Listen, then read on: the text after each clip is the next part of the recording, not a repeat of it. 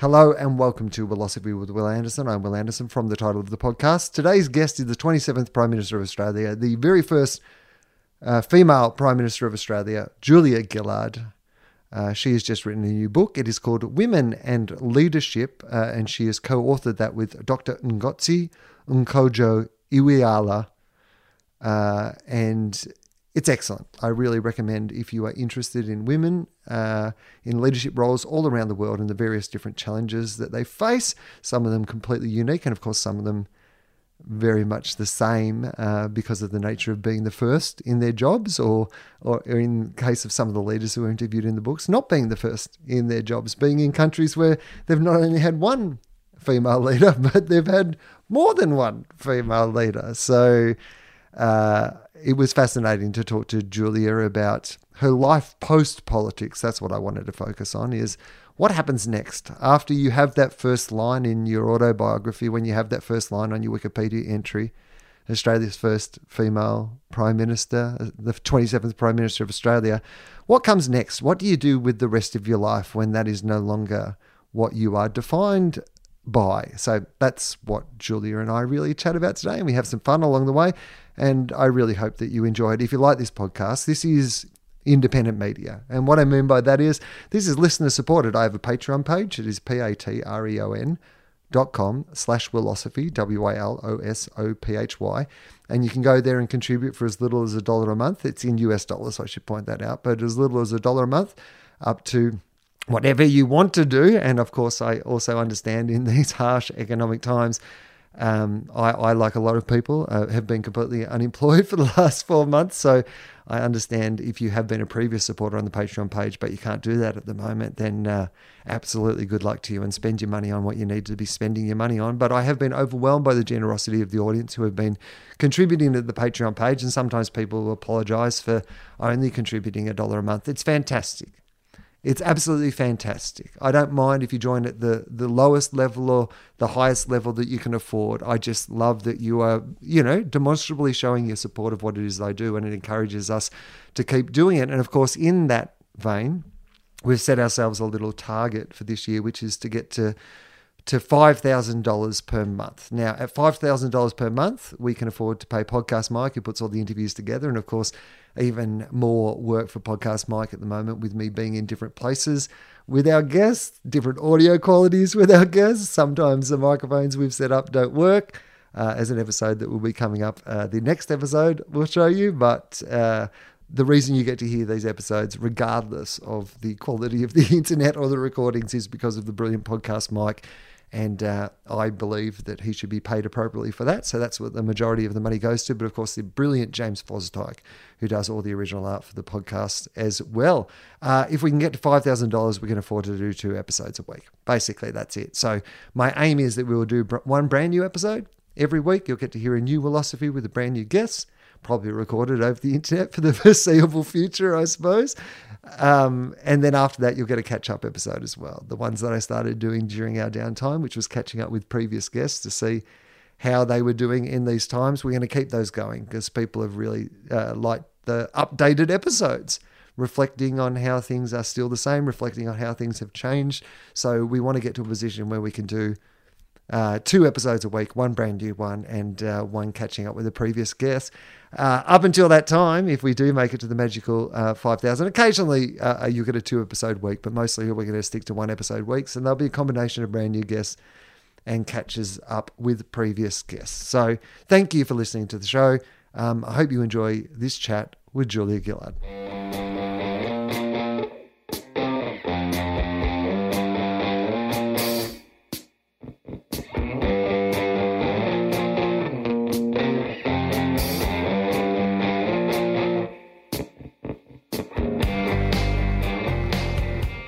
Hello and welcome to Philosophy with Will Anderson. I'm Will Anderson from the title of the podcast, and I'm very excited to have today's guest on the show, not just because we happen to barrack for the same football team, and that football team had a very good win on the weekend, so we're probably both in a pretty decent mood on a Monday morning when we're recording this, but I'm a great admirer of her, and we'll jump straight into the podcast. I will say, for the sake of my podcast guest, this is how every episode starts, so please don't think that I'm being insulting on the front foot. I ask her very simple question. Who are you?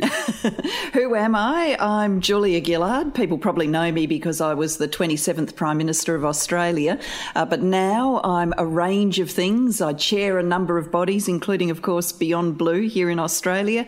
And I'm an author with a book out. It's interesting. So we'll get to the book, which is fantastic, by the way. I was lucky enough to receive a PDF copy in advance of this interview, and I had a chance to read probably about 2/3 of it, and I am probably after this interview going to go and read the rest of it because I just found it completely fascinating. So I highly recommend that, and all the plugs will be in the intro. People will have already heard those. But it's interesting, isn't it, when you've been Prime Minister of a country, I imagine, that forevermore you do start with that. Whatever else it is you do for the rest of your life, people, know that you were the Prime Minister of the country. So can we leave the Prime Minister bit behind a little bit to start this today and talk about from when you were Prime Minister onwards? Because that's what I'm really fascinated about, this next chapter in your life. When you've reached a political peak like being the leader of your country, what to do next. So can you take me back to that moment when you were, not necessarily the moment itself, but when you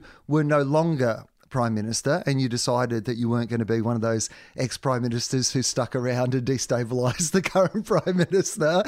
Where were you at the time thinking about what it is you would do next? Yeah, going back to those moments, firstly, there was a lot of leave taking. So there is a grieving period associated with the loss of a job that's meant a lot to you and the close of a chapter in your life. After the leave taking, I returned to Melbourne and, it was the election campaign and I didn't want to distract from what was happening during the election campaign. So I basically sat at home for several weeks, which we're all very used to now, of course, sitting at home. But that was an unusual thing for me to do. But it gave me the opportunity to sort of physically recover a bit because you're really tired and you feel it when you stop, and mentally get some space to think about what I was going to do next. And I decided pretty early on that whatever shape it took, what I wanted to do was to keep making a contribution to the things I really believed in. But I knew I'd have to find a new way to do that because I didn't want to be running around in domestic politics anymore. And so that led me to taking those kinds of values and interests globally, which means my life since, other than during COVID-19, has been a sort of collage of travel, doing things internationally, as well as spending time back home. And it's the first time in my life I haven't had the one big job, but I've had several interests, and that's changed my work style because you've got to sort of juggle between things rather than the intensity of the one big thing. It's very interesting because obviously being Prime Minister, you have to, be there for everybody and you have to be across every issue to a certain degree and make decisions on a whole range of issues, some of which you'll probably be, just by the nature of being a human being, less interested in than other areas. So you go out of being a jack of all trades, in a sense, that you have to cover off everybody, into this idea of, well, what are these areas where I specifically feel passionate about, and how is it that I can help in these areas? Did you come to those areas instinctively, or was that a process of you really sat down and went through some sort of, wrote a list of things that you could contribute to and decided which one you were passionate about the most? How did that process of choosing those things come about? A bit of all of that, really. Some of it was instinctive in the sense that, a big through line in my life has been a focus on education, a focus on opportunity. That's what first got me into anything that looked like politics, even though it was very small politics in the student movement. And so, it was instinctive for me to say, I want some part of the next bit of my life to be about education. And this is going to sound a little bit odd, but what came a bit more slowly was the sense that I wanted a section of the next bit of my life to be about women and leadership. And you would think, wow, the time you stepped out of the Prime Ministership as the first woman, that would have been with you. And it was with me. But in terms of actively wanting to make a contribution, that sort of settled on me as I wrote my first book about my time as Prime Minister, and I wanted to write really thoughtfully about this question of gender, because I was left with the sense when I finished being Prime Minister, how much of this was me, how much of it was the political times in which I lived, the circumstances, and how much of it was because I was a woman. And I wanted to try and answer that. And then I've got more and more intellectually intrigued around the research base and what more we can do. And so that's led to a series of involvements, particularly the Global Institute for Women's Leadership. And then Beyond Blue was something that met with an interest, but was an opportunity that came to me. So it wasn't something I went out and sought or structured. But when Jeff Kennett, rang me up and said, I'd like you to take over being chair, it was just an aha, of course moment. I'd love to do that. I've often been fascinated by the idea that sometimes other people have better ideas of what you should be doing with your time than you do yourself. It is not it's something that I've run into a bit in my life. The current television show that I do was something that if I had been given a blank check to make a television show, I never would have made that show. Somebody else thought that I could make this sort of show, and it's been successful. And sometimes things that I come up with myself aren't quite as successful. Speak to me a little bit about just the idea of the difference between choosing a project and having a project chosen for you. Is there a difference? Do you come at it in a different way? Has it revealed something about you that other people saw in you that you perhaps did not see in yourself? Yeah, I think that there is a real difference, and I agree with you that often others can see opportunities for you that you wouldn't scout for yourself. I think one of the things with Beyond Blue is I'd drawn this very hard line in my mind about not wanting to involve myself in contemporary Australian politics, but I still wanted to find ways of making a contribution to this nation. This is my home. I love this nation. I've, devoted so much of my life's time to making a difference to it. But I was finding it hard to conceive of how I could make that continuing contribution without being dragged back into the hurly-burly of day-to-day politics. And Jeff saw that in a way that I didn't. And Beyond Blue has given me that opportunity, which is a really precious one, where everybody is sort of receiving me in that role, not through the lens of did you like her or didn't you like her when she was in politics, or do you vote Labor or don't you vote Labor, but receiving me through the lens of it's a good thing that people who have been at the centre of politics go on and to do something that's in the community's interest. So it's given me a space to make a contribution that I very much value, and I'm not sure without Jeff's intervention I would have seen that for myself. Let's talk a little about mental health while we're here, because it's certainly something during this current global pandemic that is front of mind, and obviously the situation that the world finds itself has only exacerbated the struggles that people might already be having with mental health, and probably, pick the scab off a few that, weren't there previously as well. What is it that you're seeing in the community around the awareness of mental health, but also the struggles with mental health during this time? I think that there are some good signs and some troubling signs. The good sign, I would say, is that the discussion of mental health has been right there alongside the discussion of the virus and the restrictions and lockdowns and the economic impact. And I do really think to myself, if this had all happened, 10, 15, 20 years ago, I don't think mental health would have been in the foreground the way it is now. So that's good. A second thing that's good is we are seeing enormous numbers of people reach out for support. Now, it might sound really odd to say that's a good thing, but we'd rather people reached out and got some help than suffered in silence. And so the fact people feel comfortable ringing the Beyond Blue Coronavirus Wellbeing Support Service or jumping online, and they're doing that in their hundreds of thousands, reassures me that people have got the message that help is available.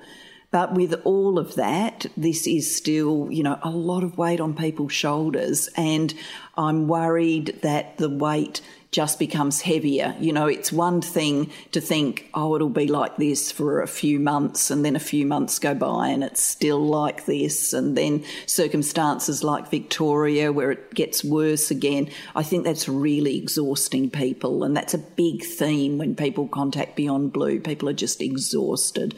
So we've got to kind of work our way through to a sustainable model for this new normal where people can roll with it a bit and accept that there will be times when we can go out and about and times when we're called upon to restrict our activities and hopefully not receive going back and forth between the two as too big a shock. So mental health practices, I know when you're being there to support people who are going through mental health struggles, and obviously in the role at Beyond Blue, you know, the front line. I mean, I've had cause in the past to speak to Lifeline and Beyond Blue on the phone, often on behalf of other people, you know, when you're looking for some advice. And this is one of the things I always like to mention is those lines aren't just there for the person who's going through the struggle. If you are a family member or a best friend or, you know, a work colleague of somebody who you can see is struggling, but you don't necessarily have the right tools to be able to help support them, those lines are also very helpful in that regard. And I think the people who do that work on the front line do absolutely incredible work, and there's not enough money and not enough support that they could get to be able to do that work, in my opinion. But what about yourself? Do you have like mental health practices? Are there things that you personally do to make sure that you're doing okay during this time? Yeah, look, I guess several years ago I wouldn't have put the label mental health practices on a lot of this, but because of the work at Beyond Blue, I've come to understand more about it. I mean, I try and do, you know, the basic things that we recommend at Beyond Blue, you know, try and a bit of physical exercise, staying in contact with people, trying to stop yourself, pull yourself up, engage in some mindfulness to bring you back to the moment. If you find that your mind is just running away with you, and particularly running downhill, if you're starting to, catastrophize the future, and you just, you know, beyond, we've all got challenges to deal with. So obviously sometimes we do have to think about difficult things, but I mean, really be in a cycle that is well beyond reaction to the pressures that you face. You just can't get your mind out of it. Some mindfulness practices make a difference for me.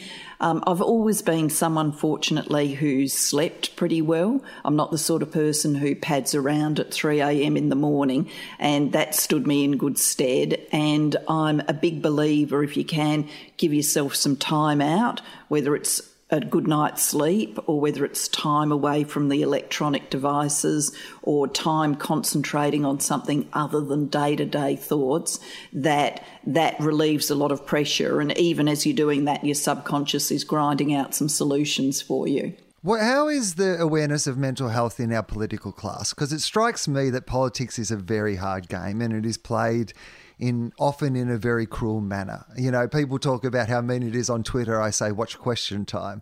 And that's just the stuff that we see, you know, face to face. We know that of the backstabbing and the games played behind the scenes, trying to destroy people's career, destroy people's confidence. How is the awareness of mental health amongst, you know, our Canberra class? Like the community, more than it used to be, but probably not where we need it to be. You would probably remember that there was some big shocks in the federal parliament around mental health issues. Way back, Senator Nick Sherry on the Labor side of the fence tried to commit suicide, and that, I think, caused people to reflect. A Labor member of Parliament called Greg Wilton did commit suicide, and that really sent a wave of emotion through the federal parliament. Federal parliament has condolence motions, but that was one where, you know, everybody was in the chamber thinking about it, thinking about what it meant. Now, that doesn't mean that day-to-day practices, the push and shove of question time, is still there. Politics is a competitive business, so inevitably people are trying to, get the one spot or the couple of spots that are available, and that means someone wins and someone loses. But I think individuals are now more focused on their reactions and keeping themselves in a good headspace than perhaps politicians, 20 years ago would have been. How are we playing politics? I am fascinated by... I like the idea of it, right? The idea of government seems like a good idea. And during a crisis like this, you can see that we have almost more of a sense of what I believe the government should be there for, which is the idea that we need a safety net in our community. The government needs to be there, to support people, to look after everybody, to provide for people when they can't be provided for, to have that help in place when they can't be helped. And yet so often it seems that we go away from what politics should be about into this other game of how it's played. And I'd just like your sense of, is it working? Is it working well? How could it be working better? I think happily we live in a nation where things work. We've got to give a tick to Australian politics over many generations for that. I mean, a crisis like this pandemic really exposes the fracture lines and the problems in your nation. And when we faced up to this test, I think we can all say to each other as Australians, thank goodness we built Medicare. Thank goodness we've invested in free public hospitals. Thank goodness we've been prepared to invest in pandemic preparedness.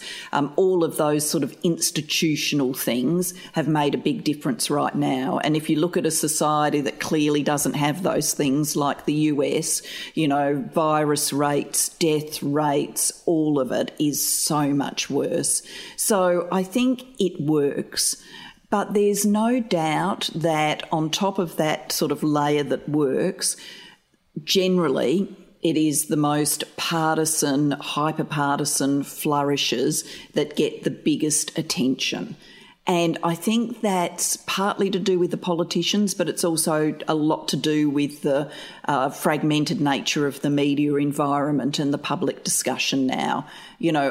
A nice, even-tempered politician might never get any public exposure because journalists are looking for the, hard-hitting one line, the social media punch, all the rest of it.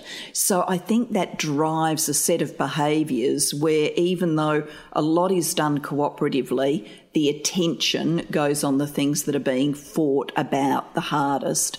Some of those things have substance and they're a real clash of values and we've got to work it out, and it's a good thing that people are going in hard and forcing us to think about it, but a fair bit of it is just theatre. And I think if we as voters, the media, all of us could try and contract that degree of theatre and be more on the substance, that would be better for the future. Do you have hope that we can put the, cork back in that bottle? Because obviously over my lifetime, I studied journalism, worked in the Canberra Press Gallery. And, when I was studying journalism, there was still this idea that it was to, keep the bastards honest, that it was a profession that you could admire. And there are many people within it still that, of course, you can admire. But as a profession itself, I'm sure many of the people in it would hope that the profession itself was better than it is right now. They're also stuck in a system they don't want to be in. And we obviously in Australia know why that is. And I'm not going to make you put it on the record. Everyone can read Kevin Rudd's book. No one's read it. But anyway, it's very long, Julia. I tried, but it's very, very long. We got sent a lot of copies at Triple M and a lot of them ended up in the bin. But he is right when he says that Rupert Murdoch is, the most corrosive, worldwide. You can look at many of the troubles that we have worldwide and they all go back to Rupert Murdoch and the Murdoch media. And So how do we put the cork back in the bottle is the bigger question. We know what is to blame. We know that as consumers, we definitely have a role in it, because these newspapers and sites wouldn't exist if there weren't people who then responded to them and clicked on the link and wanted to see what that outrageous person had to say. So we're part of this as well, the consumers of the media. But how do we reverse it? Because it's only gotten worse in my lifetime. And if it keeps getting worse, well, what we end up is, Donald Trump in the White House, and, objective truth is not a thing that anybody even is allowed to talk about anymore. I'm hoping that this time of the pandemic, when we've been in this extraordinary period, actually helps us get the change we need. So, two big things to come out of this time, I think, is everybody's had a real reminder that government matters. And one of the things when I look at, Donald Trump and other leaders around the world, I think for a long period of time people have lived with the sense that government doesn't really make that much of a difference to their lives. And so in countries where there's voluntary voting, it doesn't really matter if you vote, and if you do vote, it doesn't really matter if you pick someone just to protest or make a bit of a statement, whether or not they've got the capacity to do the job. And in this era where, how good your government is literally has meant the difference between people living and dying, because death rates are higher in countries that haven't faced the pandemic well, I hope that's reminded us that this is serious. Politics is serious. And rather than perhaps being attracted to the sort of clickbait stuff about, a gaffe someone made, we take with us this sense that it's more important than that, and we look for more profound sources of truth and good opinion writing than some of the froth and bubble media gives us. Second, I think this era has reminded us that expertise matters. We've all spent days now, months, hanging off every word from the chief medical officer and every word from infectious diseases specialists, because we know that they know a whole lot of things that we don't, and we need to hear from them. And that isn't the sort of sense we've had around climate science and the like. So I hope that respect for expertise comes with us.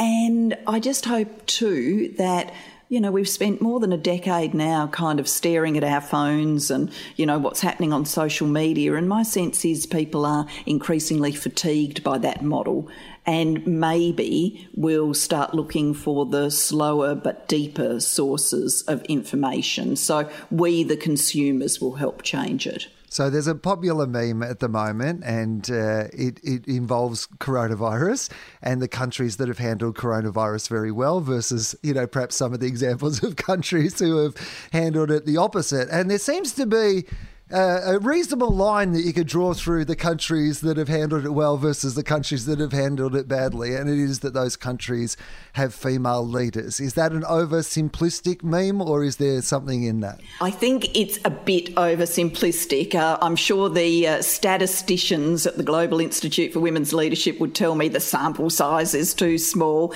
And when you look at the countries that are in those memes, New Zealand and Germany and Norway and countries like that, they've got some natural advantages in fighting the virus compared with some poorer places around the world. And yet I am attracted to saying that there's a truth in it. And the truth is that this has been a bad era for the ultra-macho, blustering style of male leadership, and I think the foremost proponent of that has actually been the president of Brazil, President Bolsonaro, who's, this is just a little cold, even though he's got it himself. He's never listened to the science. He's, just tried to bluster his way through it. And you might be able to bring that style to a whole lot of political issues, but you can't bring it to a pandemic. And so if we end up looking at that and rejecting that kind of political style, and wanting more of a combination of strength and empathy, then I think many women are well positioned to offer that. And we're seeing it from leaders like Jacinda Ardern in New Zealand and Erna Solberg in Norway, to take two examples from two very geographically distant parts of the world. And so I'm very fascinated by, and obviously this is, a lot of the subject matter of the book that you have written is around the idea of, what are these different experiences? And they are different experiences, but what are also commonalities amongst the experiences? And one of the topics that comes up very often on this show is the idea of how do we attract a more representative parliament. And of course, the number one step in it being more representative is that you have a representative, male and female, in parliament. And one of the theories that gets floated a lot is just the very construction of our parliamentary system, the time away from home, the fact that it is often, away from families, and, it's not set up in a way. It's set up in a way that it favours the old dad can go away and leave, wife and kids at home versus, a woman being able to do the same thing. Is there something structurally? It strikes me that during this time where we could be reimagining the way that we parliament, we're constricted at the moment by people not being able to fly, not being able to be in Canberra. Surely this should be a time where we're reimagining how the actual parliament itself works? I think there's a real opportunity to do that now. I mean, I'm careful in all of this sort of dialogue that we don't bake the gender stereotyping in. So, there's been a healthy line of feminist thinking over generations now that more women in structures would make those structures kinder and more consensual. I actually think that does bake the gender stereotyping in. Men's brains and women's brains aren't inherently different. We actually look at that in the book, and we end up saying a lot of what's passed off as neuroscience is actually neurosexism. So to the extent that men and women lead differently, it's that they've been socialised differently, and men can be the tough, commanding leader and people will accept that, but they will reject a woman who tries to lead in that style. They'll only give her permission to lead if she manages to combine strength and empathy. And I think we've just got to be careful that as we say, let's move on from the style of politics we have now. If we want strength and empathy combined rather than command and control and bluster, then we need to ask that of all of our representatives, men and women, not just say that's what the women should bring to the parliament. Otherwise, you're putting an extra sort of thing on their shoulders that the men don't. And on the work and family life, some of that, not all of it, but some of it comes from the fact that domestic labour is still so inequitably shared. And if it was more equitably shared, then a number of issues about how women can approach their careers would inherently fall away. But that doesn't mean that there aren't some structural things. And, I've been a big proponent of affirmative action targets, getting more women into Parliament. I think that's changed the Labor Party. I was glad to see when I was in politics that the non-members bar became a childcare centre, and every wit ever since has joked that behaviour has improved as a result. And we need to do more of that. I mean, just one simple idea I saw in the UK, which we don't have here, is a woman member of Parliament who was taking time off to have her baby was able to appoint a locum to run her constituency, because local MPs do a whole lot of stuff, and people want to go and see them and say, oh, I'm not getting a fair deal from Centrelink or immigration or whatever it is. So why shouldn't you have someone who does that work while the local MP's off on parental leave? Simple. Why not do it? So, yes, I think we can reimagine things. I think in this era, much of the committee work that people have travelled around the country for, the virtual way of working will now be seen to be satisfactory, and that'll mean less time on planes, more time at home. And I think there's an opportunity here, not just in politics, but in all walks of life. I mean, if we can truly take the best of virtual working with us, it will mean a whole lot of jobs and career paths are easier for people who are trying to combine work and family life. And we know that that combination tends to be one that women are really in the centre of. And I'm glad that you said not just for women, but also for men, because I think that that's a really important. I think that a lot of this, some people working from home, seeing their family more, being involved more in the, sharing the domestic duties, or I've seen in a lot of relationships, the roles have been reversed because, the female partner's job has suddenly been the job that's continued. The male partner's job has gone away. Suddenly they're the full-time, person. And I think that men should be getting as much out of this as, the opposite. And I like that you think about both of it in that regard. I think a restructure wouldn't just be good to attract more women to Parliament, but I think a restructure would be good because it would cement the parliamentarians in their own communities a little bit more and in their own homes and their families a little bit more. But I love it. So thank you. I am fascinated by the hurdles that still, I'm talking to a person who was the Prime Minister of the country, but you are the only female Prime Minister of our country. And, it's amazing the amount of extra hurdles that are in the way. You have to do all the same things, all the regular hurdles, but then there's the extra hurdles.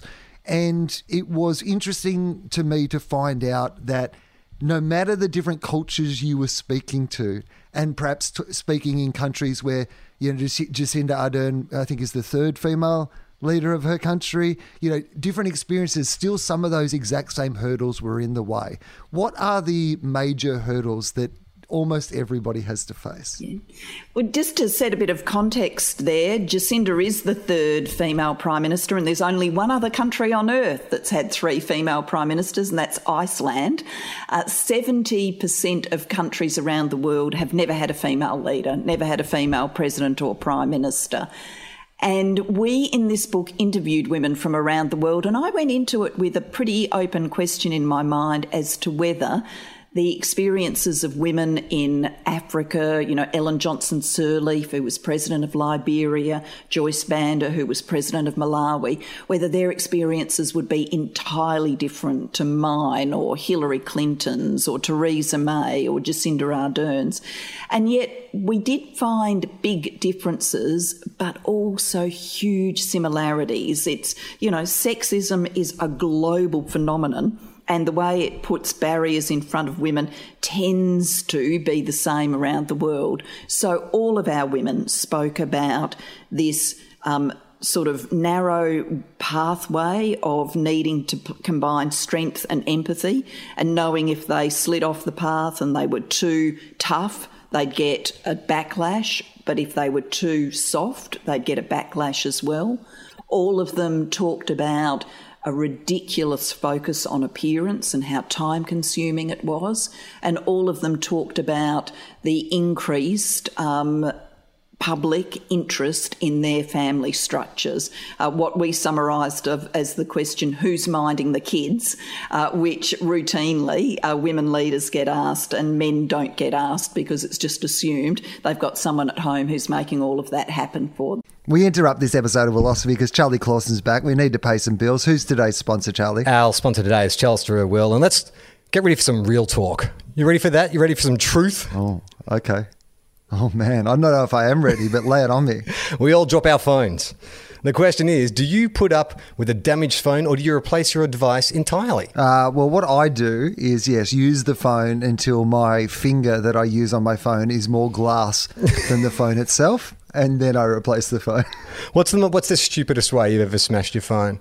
I recently smashed my phone. There was a friend of ours who was getting really mad at me because I didn't have a protective cover. I've got like a cover around the phone, but I don't have that sort of plastic coating on the phone because I don't really like it. And she was saying, oh, you need a screen cover. That's going to help if you smash your phone. And I'm like, no. It's the protection around the sides. Like, I've dropped it heaps of times. It's never smashed. The protection around the sides is fine. And then 3 days later, without a word of a lie, it fell out of my hands, and the whole way down to the ground, I could just see it was face up, and it wasn't going to hit any of the protecting coating around the side, and it shattered into 1,000 pieces. It's like dropping buttered toast. You know for sure it's just going to land face down. I was at a wedding in New Zealand. My wife and I were running late. And as we're getting into the car, she's like, can you hold my handbag? I'm like, yeah, sure. We get to the wedding and she's like, oh, fuck, I forgot my phone. I think I left it at home. We got home, couldn't find the phone, and then we went in to find my phone. We found it on a street on the way to the wedding because in the rush to get into the car, I'd put it on the roof of the car and then jumped in and drove. Oh. The great thing was, my wife never mentioned it, not once afterwards. And it will never come up again. I'm sure the last time she mentioned it is definitely the last time she's ever going to mention it. Well, luckily, Telstra has made changes for clumsy people like you and me, Will. Visit Telstra to find out how to upgrade your phone twice a year, even if damaged, when you add on Upgrade and Protect to a new device plan. And now for the legals. Just return your old device and take up a new device plan. Redemption fee applies. But also, I mean, this was obviously your personal experience. If the question to who's minding the kids is, I don't have any kids, that is also problematic. Oh, yes, it is. I learned very early in my political career that for a woman in politics, there is no right answer to the question. No right answer to the question. So, you know, the Tanya Pliberseks and Nicola Roxons and people like that who I went through politics with, and of course Tanya's still there, they had their families whilst we were all in Parliament, and they would routinely get asked, well, you know, how are you going to make all of this work when you've got kids? And yet men who had children of exactly the same age never got asked. For me, it was a different dynamic, which is, you know, you don't have kids, you've chosen not to be a mother. You know, how can you possibly understand family life? Doesn't that mean you're kind of a pretty hard-bitten career girl? And, you know, should we really have someone like that exercising major political power? You know, and I can recall some hilarious moments about all of this. There was, of course, the fruit bowl scandal. That I was photographed in a kitchen with a bowl that didn't have fruit in it, and, you know, no amount of saying it's a decorative bowl and the design's at the centre of the bowl and that's why you need to leave it empty. No amount of doing that was ever going to correct the fruit bowl scandal. But when all of that got stupid, I also remember a woman, I was walking down the street in my electorate, a woman, you know, pulling up her car next to me and shouting out of the window, if you need kids for politics, you can take mine, sort of gesturing at the children she had in the back seat. Is that, I mean, it must be incredibly frustrating. You know, you talk about those little things, the things that don't matter versus the things that do matter. When you're in the middle of something like that, I'm less interested in the bullshit that it is, because it's obviously bullshit, but I am very interested in how you handle it. You're handling it now with, you know, good humour. Do you handle it with good humour at the time also, or is there a frustration at the time of like, why the fuck won't they stop talking about this stupid fruit bowl? There's definitely frustration, sort of, you know, a world-weary slump of the shoulders. Hillary Clinton she talked to us about, and she's talked publicly before, she actually went to the extent of adding up how many hours she spent in hair and makeup when she was campaigning to be president. It adds up to 24 days in hair and makeup, and, you know, just eye-rollingly frustrating that she had to do that, because if she didn't, people would be going, oh my God, she looks awful. Whereas she's running against Donald Trump, and whatever people might say about him, you know, he's not exactly George Clooney or Brad Pitt, is he? And yet that didn't seem to matter. So yes, it's frustrating, but I am one of those people whose protective mechanisms includes having a laugh about stuff, sending up the absurdity of stuff. It's one thing that's helped me keep, kind of able to go with it and not just get, teeth grindingly angry about it. I ask people on this show, it's a loose conceit, and look, we've only got to it at 40 minutes in, but it's a loose conceit. I like to ask people if they have a personal philosophy. It can be towards anything, life, love, family, anything, politics. It does not really matter what it is, but do you have a guiding principle or a little philosophy by which you live? Yeah, I think I'm someone who's always believed that we've got a responsibility to make a change in the world, an impact in the world. So that's guided me throughout all of my life. I am also very attracted to a saying that a great friend of mine has. She's been known to say continuously, when you're skating on thin ice, you might as well be tap dancing. And I quite like that. The devil may care. You might as well give it a try, see if you can do it. And so, I'm not someone who's, in personal demeanour-wise, I'm not someone who would come across as a big risk taker. I don't, throw myself out of planes or anything like that. But I think that there have been times in my career when I've been prepared to push myself well beyond my comfort zone. So a bit of tap dancing, sometimes on thin ice.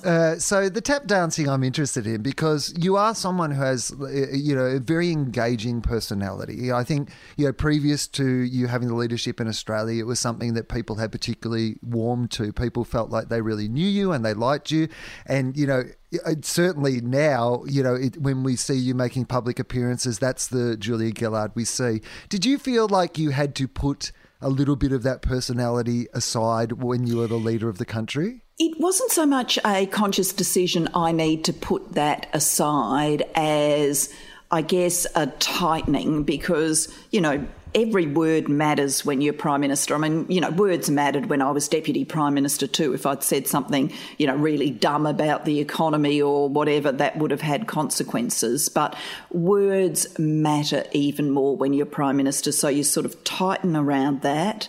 And then, I think you... The days are so pressurised, the style of engagements, press conferences and the like can be so combative, that tightens you too. And so there's less flow in it. And I also think this intuitive sense that for women, the pathway to being acceptable as a leader is a pretty narrow one. That does self-limit your behaviour, and I'm not alone in expressing that. Each of the women we talk to for the book express that as well. Do you look at Jacinda Ardern and get a little jealous that it seems like she hasn't had to do that quite as much? You still see a great deal of her personality, and she's faced a couple of very decent challenges in the time that she's been in charge as well. It's not like it's all been able to be DJing parties and, light fluffy jokes online, but it seems that maybe because of the nature of New Zealand itself, I think that plays a big part, but also perhaps because, as we said previously, she's the third female leader of the country as well, that she perhaps was able to let more of her own personality through. I think the way she shows her sort of whole self, partly it's about her, and it says volumes of good things about her, that she brought a particular style into politics. She wanted to foreground kindness, and she's never deviated from that, even when she's been under incredible pressure. So it says a lot about her. But she, when you speak to her about it, also says it is about the New Zealand environment.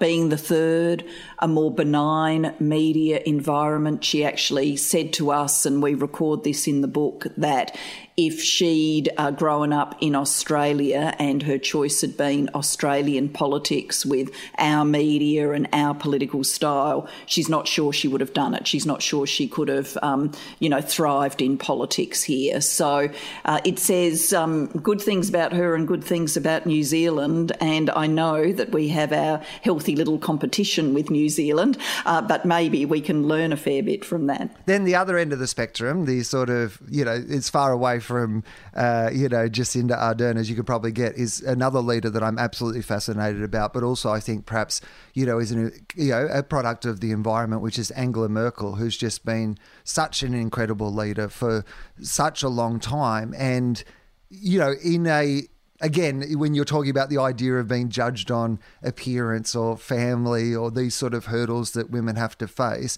talk to me a little bit about her and why you see she's been so successful. Yes, she is a remarkable leader, and in a very different style. And I think that reinforces that there's not one way for women to lead. I mean, Jacinda, Erna Solberg, other female leaders at this time have brought a lot of empathy to the task. Jacinda with her late night online messages, Erna Solberg doing things with school children online to reassure them about the virus, whereas Chancellor Merkel has brought her precise scientific brain to the fore and been incredibly upfront about what the nation needed to do. So it's a different style. I think she's thrived because of her inherent merits as a leader.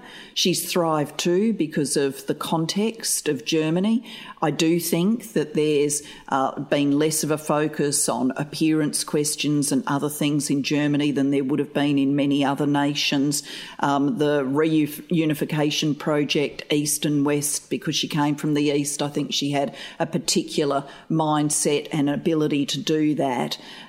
But, her longevity as a leader, I think, gives us a lot of hope about how women can lead and lead in various and different ways. And I hope when she finishes and she is going to exit being Chancellor, that she writes on this gendered question. She hasn't spoken about it in office, but I'm confident she thinks about it, and I hope she does write on it. So why did you write on it? Because there is a difference between being involved in groups that are working around helping all these sort of issues, but the idea of actually putting it in a book. What was the idea and purpose of that? Well, the idea came out of a series of conversations between me and my co-author, Ngozi, and we would be at international meetings together, me doing the Global Partnership for Education work, education for children in poorer countries, her chairing the Global Vaccine Alliance, getting vaccines to children in poorer countries.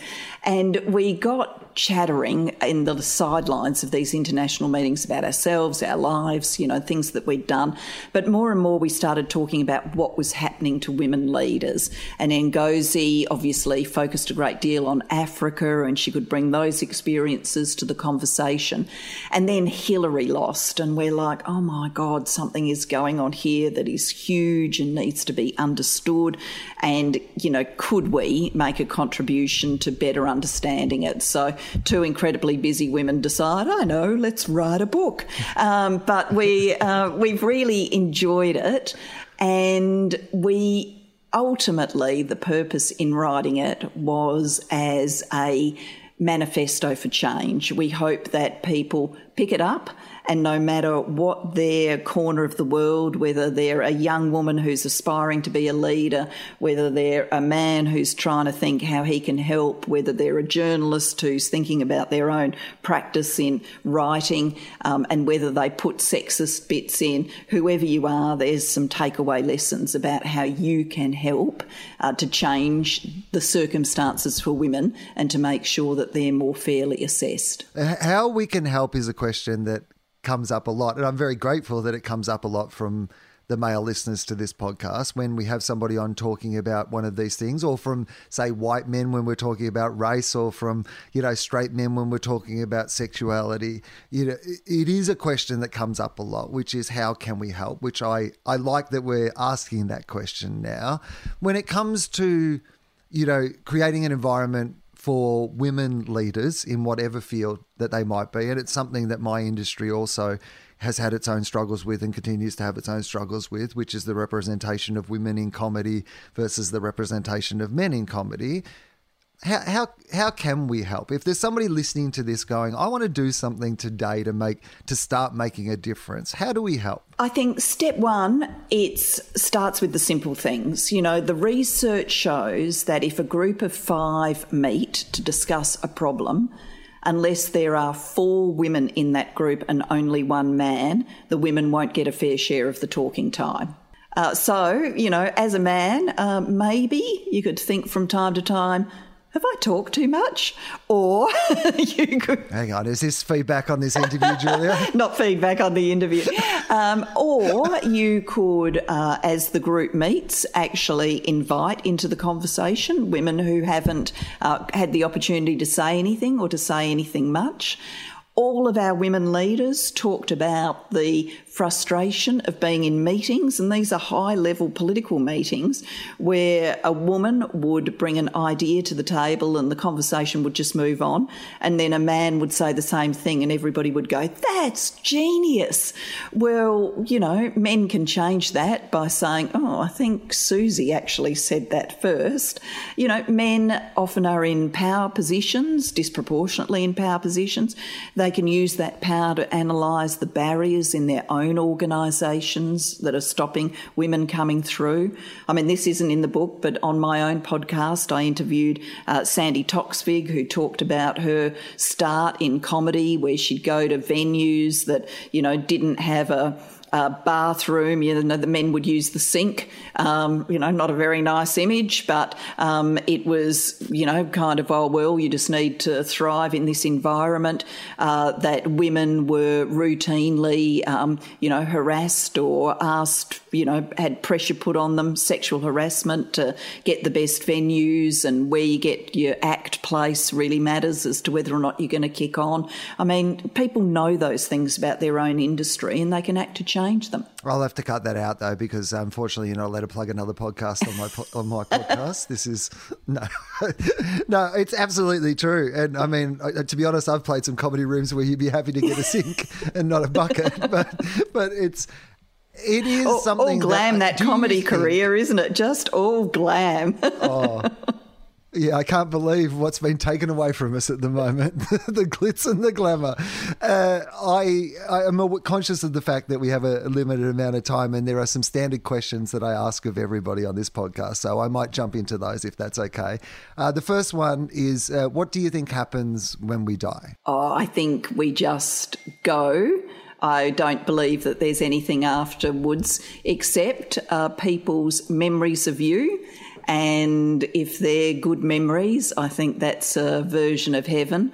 And if they're very bad memories, that's a version of hell. When you hope that people remember you and remember you, for something nice, this is not the what will people remember you for question. This is the ideally, what would you love people to remember you for question? Oh, I mean, I'm practical enough to know that the first line of my obituary will be former Australian Prime Minister, and I'm happy enough with that.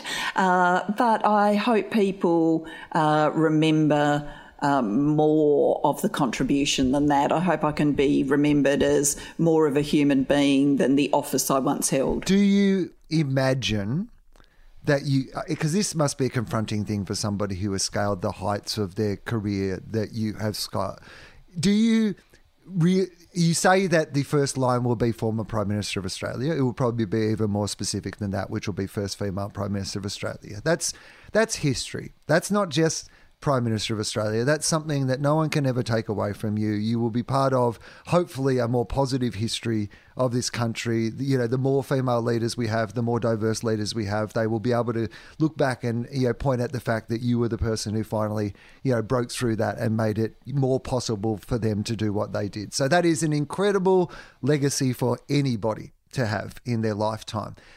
How do you let that, I'm just interested, and I don't know how exactly to phrase this, but do you think you could still do something with the rest of your life, or do you hope that you could still do something with the rest of your life that actually knocks that off being the thing that is most historic about your life? Or are you kind of in a mindset of like, well, that's it. That's the first line, and now I'll just, you know, do these other things. Does that make sense as a question? It does, and there's a curious freedom in knowing that the first line of your obituary is written and it's not a bad line. You know, I don't feel the need to, I don't feel the need to knock that off with something else. And that does mean you get more opportunities and choices. You've got a wider canvas on which to paint than if you were, you know, absolutely focused on getting another title or another achievement that would substitute for that one. Okay, so when your friends speak about you behind your back, what do you hope they say? Oh, I hope they say she's a good friend and she's been there for us. And times in my life when that's been harder to do than others. What is your greatest strength? Let's not say as a politician, although it might, I guess, be, you know, tied up with that. But what do you consider to be your greatest strength? I think that I persevere. I think I'm someone who can. A critic would say I can be incredibly stubborn. I hope a kinder person would say that I've got a lot of fortitude, but I don't leave things half done. In life, when are you most proud of yourself? Most proud of myself when I can point to having made a difference, when I can feel that I'm having a positive impact on others or the world. And the opposite, when are you most disappointed with yourself? I guess when I feel that I missed an opportunity to do something that mattered, or I didn't do it well, that I, you know, let myself down or let others down. Does that stuff stay with you? I imagine, obviously, when you've been leader of the country, that's your opportunity to shape the nation. It's probably the greatest opportunity you're ever going to have. It's the title on the desk. It's the whole point of the job in the first place. And so there's always going to be regrets. There's always going to be things that you did not achieve that you would have loved to achieve. How much do those things stay with you, or are you able to leave them behind? They're intellectually with me, but not as an emotional burden. You know, I'm a big new day, new dawn person. You can't change the past. You can write the future. So I focus on that rather than, you know, should have, could have in the past. You don't need to tell me what this thing is, but I like to ask this question, which is, was there ever a time in your life that you've made a mistake that you thought was so bad that you would not be able to go on, or, you know, that people wouldn't forgive you for that mistake? Again, I don't need to know the details of the mistake if you're not comfortable to say, but I just am interested in, have you ever felt like you've fucked it up so badly that there was no new day, new dawn? Yes, I have felt like that in my life, and it's, you know, that despairing feeling is a dreadful one. I can feel it again if I can put myself back in those moments. I'm fortunate that whilst I felt like that, I was over time able to work my way through that set of emotions and what was putting the pressure on, and get to a new day, new dawn. Great. Okay, we're nearly done. We've just got a few more questions to go. So I like this one, which is this: if you could take any skill and from anyone in the world And you don't have to learn how to do this. You don't have to do your 10,000 hours. I've got a little magic wand, and I'm going to, tap you with the magic wand, and I give you the ability to, have any skill in the world. What is a skill that you admire in someone else that you would like yourself? Oh, it would be fantastic to be able to sing. I'd like that. Could you? And what sort of singer would you be? If you were a really fantastic singer, what sort of singer would you be? I don't think I'd be on the cutting edge. What would be your go-to karaoke song? Oh, I'd be, I'm a child of the 70s and 80s, so I'd be back there. Maybe I Will Survive. Oh, see, that's nice. That's good. I like that. Let's not rule that out yet. I would like to see that still happen at some stage. Okay, if again, I've got another magic wand. It's lucky I've got a cupboard of magic wands, so we get to use some of them today. I want to make a difference in the world. I want to change one thing right now that will have an incredibly positive effect on the world. What's the one thing that I can do? The one thing is when you next encounter someone who our society would say their status is less than yours for whatever reason, you say to yourself, I'm not going to fall for all of that, and I'm going to treat them as an equal and how I would like to be treated. When was the last time you cried?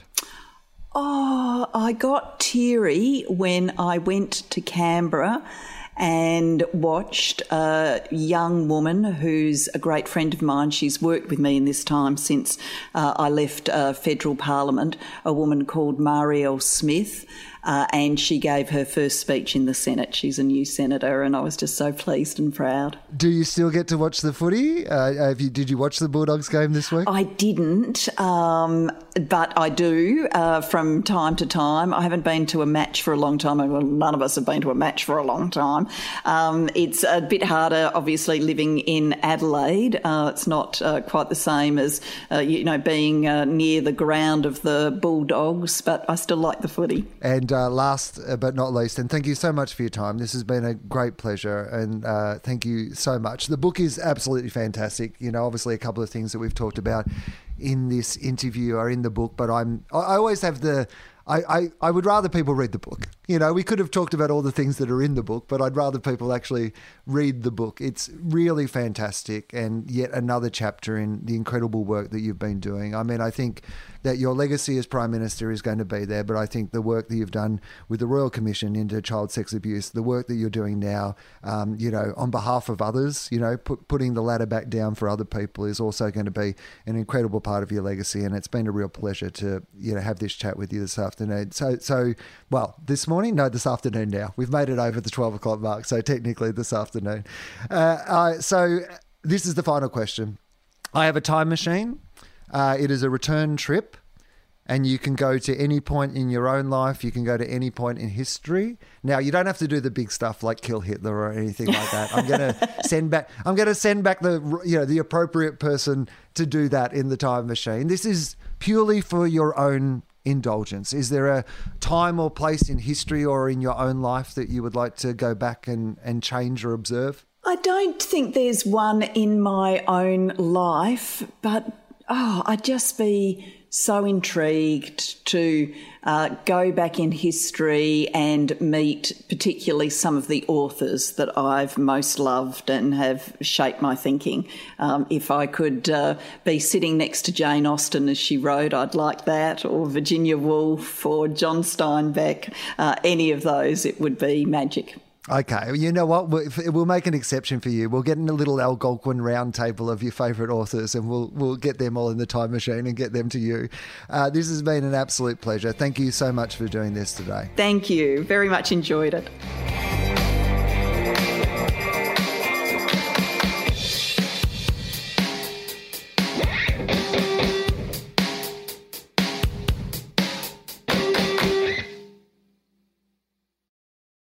This takes us to the end of the show, But we have one more good thing to share, especially for those amongst us who are clumsy.